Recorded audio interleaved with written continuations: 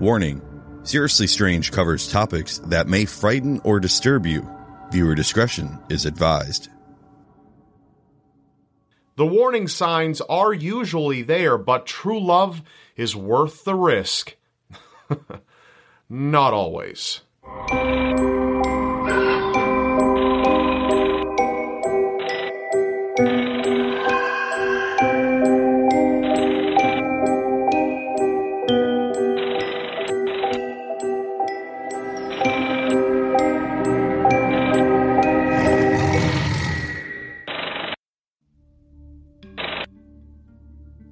Getting drunk is sometimes referred to as feeling no pain.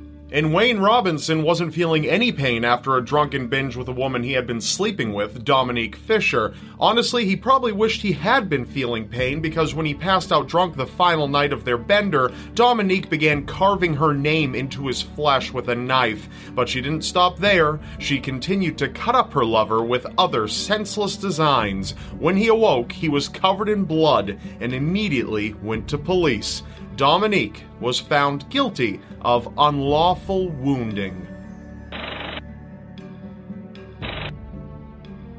People like to think that celebrities live carefree lives. This wasn't the case for Sons of Anarchy actor Dmitry Dyachenko, who had split from his girlfriend but continued living with her for some time as her roommate. Eventually, his ex-girlfriend believed it was time that they no longer lived together, and Dmitry was upset by this. As retaliation, Dmitry took his ex's pet rabbit one day while she was gone and killed it, skinned it, cooked it, and ate portions of it, all while sending step-by-step pictures to her phone of the entire process. When she returned home, he threatened to do the same to her. Dmitry denies allegations and claims that the rabbit is fine and it was an empty threat, but he has been unable to produce the rabbit to prove his words true. He pled not guilty to the charges.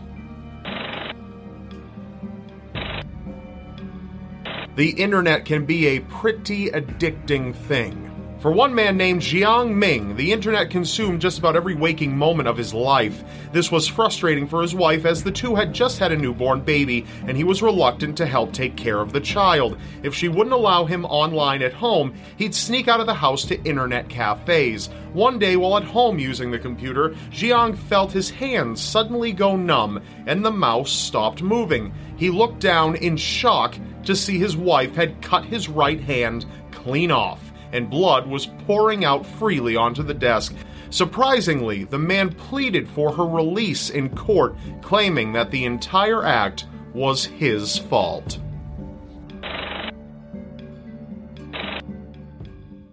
Relationships can go south for many reasons. For Marcin Kasperzak, it was between an abundance of steroids and obsessive bodybuilding. His girlfriend, who had been living with him and his family, claimed that Marcin suddenly just stopped wanting to be with her. She continued to live with him and his parents despite Marcin being against the idea. One day, Marcin claimed that he wanted to go shopping with her. As she got ready, he struck her with a 300,000-volt stun gun and bound and gagged her. He forced her into a cardboard box and drove her out into the woods. He dragged her out with the assistance of a friend and buried her alive in a shallow grave, resting a 90-pound branch on top afterwards. Using the engagement ring he had given her, she cut herself free from her binds after an hour inside the box and managed to escape before she suffocated. Marcin was sentenced to 20 years in prison. Being denied a marriage proposal can be crushing. One Russian woman felt such a way when her boyfriend refused to take her hand in marriage. The two had been together for about 2 years, and while she wanted to take things to the next level, he wanted to go back to his previous partner and their child. His now ex-girlfriend recommended a farewell dinner, got the man drunk, and once he passed out, tied firecrackers to his genitals and lit them. The man's genitals were blown off. It is unknown as to whether or not the man survived. Some people just refuse to get their lives together. Raul Olvera Gomez was living with Mariana Padilla and her family. Mariana's mother considered Raul a deadbeat, as he was unemployed and not going to school. She tried forcing Raul out of the house a number of times and was on the brink of being victorious. Mariana was preparing to leave Raul, but Raul had other plans in mind. One night, he made a call to his brother and warned him of his plan. There was no time to react, unfortunately. It's believed in less than a minute he stormed into Mariana's home and gunned down her and her mother and younger brother before turning the gun on himself. Making out can be a pleasurable experience, but it's a pretty dirty process. But for Mark Coggill, it had different risks. Tracy Davies and Mark Coggill were celebrating Mark's 45th birthday. After returning home from drinks, Tracy began to grow upset. She had wanted to have a baby, but she wasn't pregnant. Mark did what any loving man would do and moved in to comfort her. The two started kissing, and Tracy asked Mark to use a bit of tongue. When he obliged, she clamped down on it with her teeth and ripped about a third of his tongue right out of his mouth. Horrified but still drunk, Mark eventually calmed down and went to rest, hoping the pain would wear off. He was awoken by Tracy biting his elbow. The police were called, and Tracy had the piece of tongue ready for them in a plastic bag. She was in disbelief when the police began arresting her. Due to risk of infection, the tongue could not be stitched together again. Some people are just heartless. Just a week after Caitlin Hare wrote how much she loved her boyfriend William Daunt on Facebook, the two had an argument after Caitlin had to leave a party to pick him up from work. William claimed that Caitlin kicked him in the groin once they got home, and for that he horrifically murdered her. From slamming her head into the floor to punching her face, he eventually choked her to death. He took a moment to think and decided to cut her into pieces and hide her body parts in trash bags. He got a restful night's sleep, woke up and realized that the bags may be a bit too obvious, so he took an X-Acto blade and skinned her flesh and ripped away her muscles and sawed through her bones with an electric saw. He confessed to police without any remorse, claiming he cut her up like a pot roast. He was sentenced to life in prison. A number of the jury members had to receive counseling after viewing the evidence.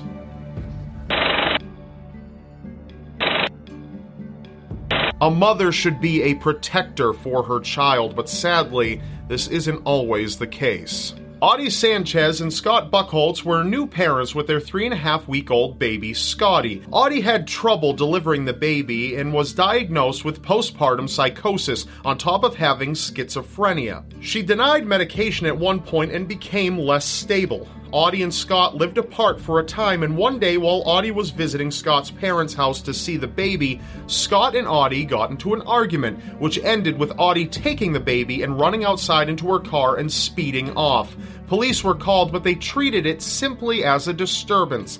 The next day, baby Scotty was found dead. Audie was hysterical, claiming the devil made her kill her baby. She not only killed Scotty, however, but mutilated him and cannibalized parts of the newborn's body and organs.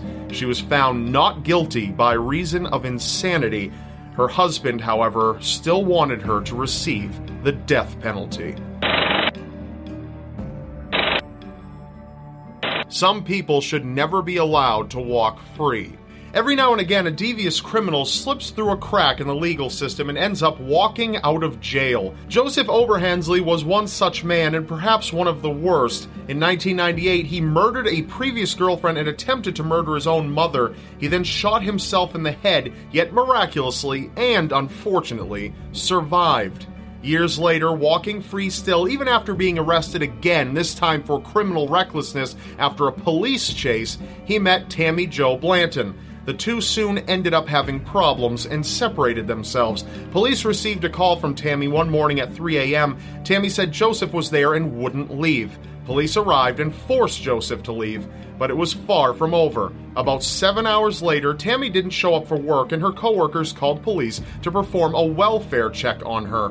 When they arrived at Tammy's residence, they were horrified to find her brutally murdered in her bathroom. Joseph was apprehended and confessed to stabbing her to death. He then used an electric jigsaw to open her up and cooked and ate parts of her brain, heart, and lungs. Joseph was sentenced to death. Love can make you do crazy things, but some people are just naturally that way. Rainbot joins me for this special Valentine's edition of Twisted Tens.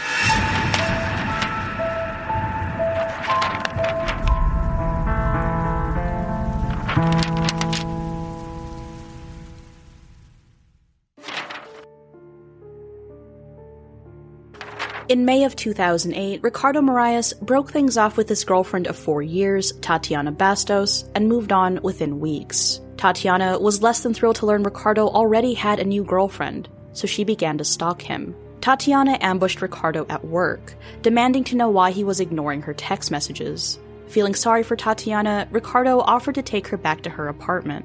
The moment they got into the car, she began making sexual advances on Ricardo, which he rejected. Tatiana then snapped and pulled out a 6-inch kitchen knife from her purse and stabbed Ricardo's penis. In blinding pain, he stopped the car and managed to seek refuge with a passing motorist, who drove him to the hospital where he was stitched up and eventually recovered. Tatiana was ultimately charged with grievous bodily harm and handed a 32-month prison sentence for actions the judge has labeled as truly wicked. Stay with us. We'll be right back. Bloody FM presents Hometown Ghost Stories, a paranormal podcast that investigates a new town every week, bringing you all the hauntings, from haunted houses to castles, bridges to asylums, wandering spirits to demons. Over 100 episodes covering different towns all over the world. Tune in to Hometown Ghost Stories live on YouTube every Tuesday night at 9 p.m. Eastern or on any podcast platform and find out if your hometown is haunted.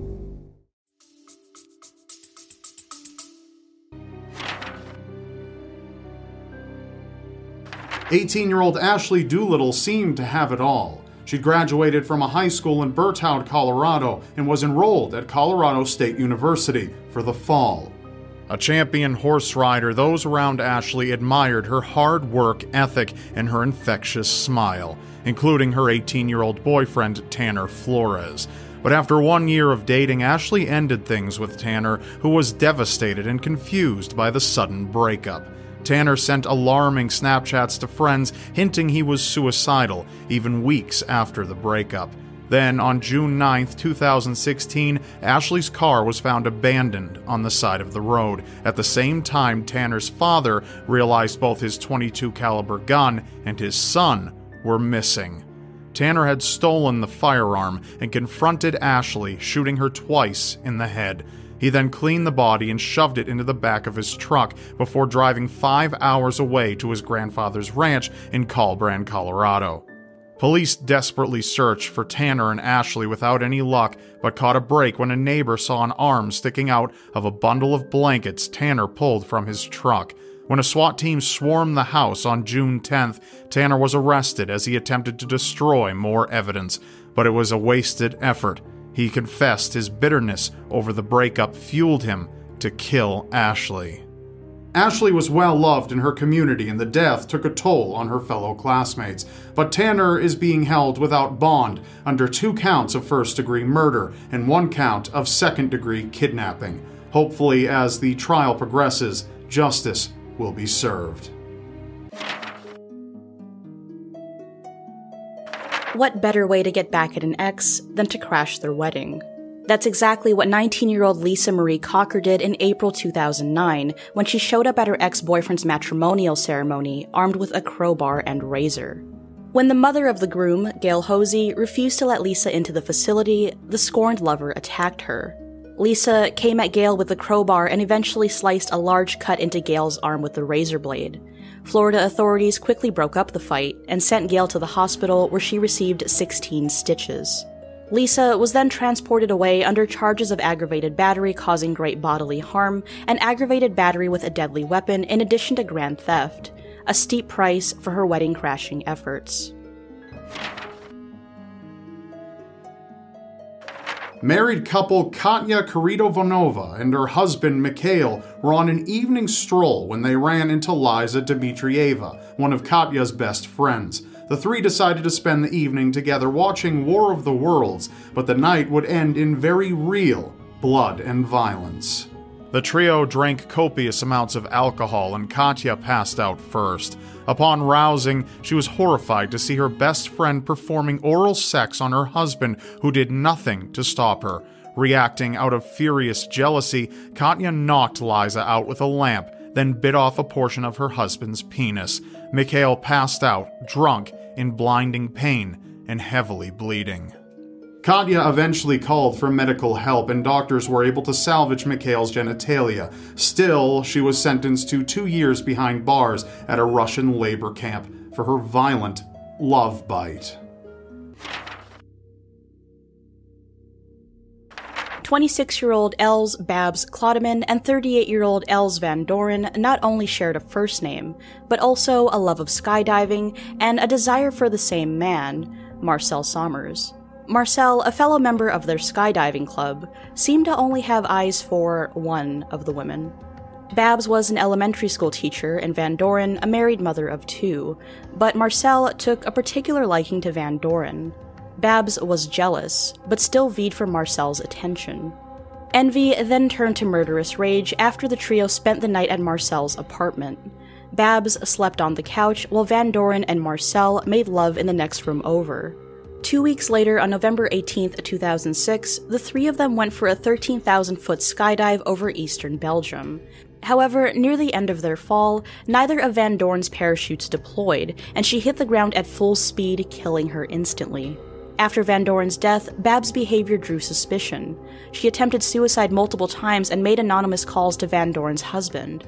Upon examining Van Doren's failed equipment, authorities realized that both parachute cords had been severed. Babs became the prime suspect after detectives learned of the love triangle, and the trial commenced with Van Doren's grieving family in attendance. In October of 2010, the jury saw Babs as a cold-blooded killer, hoping to sway the attention of Marcel by eliminating her competition, and sentenced her to 30 years behind bars for the parachute murder.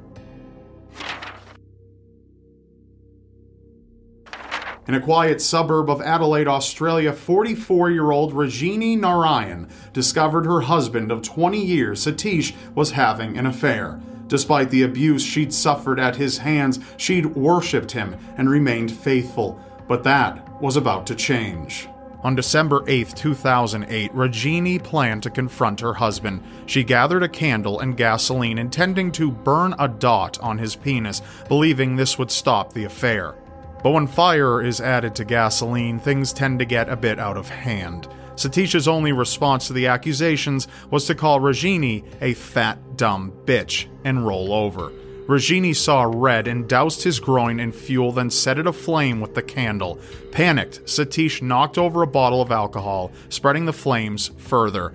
Rajini, Satish, and their 3 children escaped the house fire alive, but their home was destroyed and Satish suffered burns on 75% of his body, eventually perishing from his injuries. Though Rajini said she hadn't meant to kill her husband, only to teach him a lesson, the justice system didn't see it that way. Rajini was charged with murder, but in 2011 her 6-year sentence was suspended. She was legally obligated to undergo psychological counseling and supervision for 2 years after her release, but walked free from her full sentence. In Clearwater, Florida, 2 teenage girls realized they were dating the same boy, 19-year-old Josh Camacho.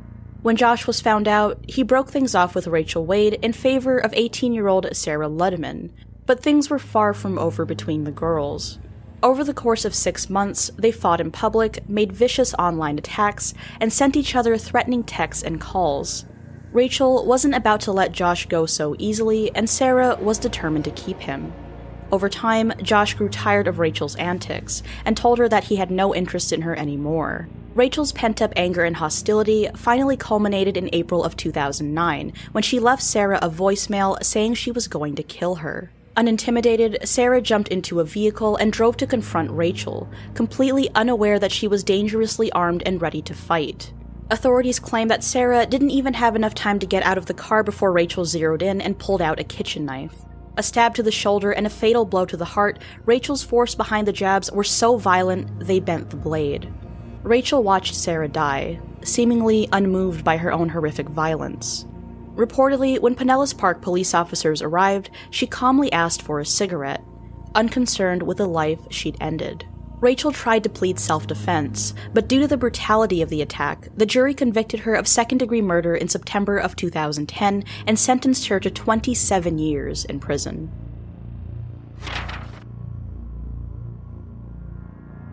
At the age of 18, Christina Pongratz fell for 77-year-old William Herchenreiter, the former president and CEO of Delta Star. Over a decade later, Christina lived with William in his sprawling mansion in Good, Virginia, where she was well taken care of. William doted upon Christina with expensive gifts, all expense-paid trips, and plenty of cash, in addition to getting her a job at his former company. For over 10 years, the odd pair seemed genuinely happy, but a deadly combination of alcohol and fury brought the dream crashing down. On May 4th, 2010, William told Christina it was over and kicked her and a friend out of the house. Fuming, Christina drank the night away and returned to the mansion in a hazy rage and attacked the elderly man. She brutally beat him with his own cane, threw patio furniture at him, and nearly tore off one of his ears, all before passing out in the bloody mess. Police arrived after a domestic disturbance call and found Christina unconscious but unharmed, and William, who was barely breathing. He was expected to make a full recovery, but he died just days after being released from the hospital. Christina's attorneys claimed William's death was due to his pre-existing heart and blood pressure conditions, but the jury felt otherwise. Christina was sentenced to 15 years in prison after pleading no contest to second-degree murder. Even though she appeared remorseful, begging William's family for forgiveness, it seems sorry came a little too late. Catherine Becker's childhood in Vietnam was riddled with sexual abuse, but as an adult, she seemed to be doing well, married and living in Orange County, California. But in 2011, just 16 months into the matrimony, things quickly deteriorated. Catherine allegedly found out her husband was secretly still seeing his ex-girlfriend, and accused him of sexual and emotional abuse, which ended in a divorce. The pair continued to live together for a while after, and Catherine seized the opportunity for her revenge. She drugged her husband's food, tied him to their bed, and cut off his penis with a 10-inch kitchen knife. After, she took the severed member and stuffed it into the running garbage disposal. On the phone with 911, she repeatedly yelled that he'd deserved it. Catherine's ex was rushed to the hospital along with the remains of his penis, but while doctors stemmed the bleeding, they couldn't salvage his severed member. Catherine was sentenced to life in prison with the possibility of parole after 7 years for torture and aggravated mayhem, while her husband would continue to suffer for the rest of his life, as a normal sex life was next to impossible.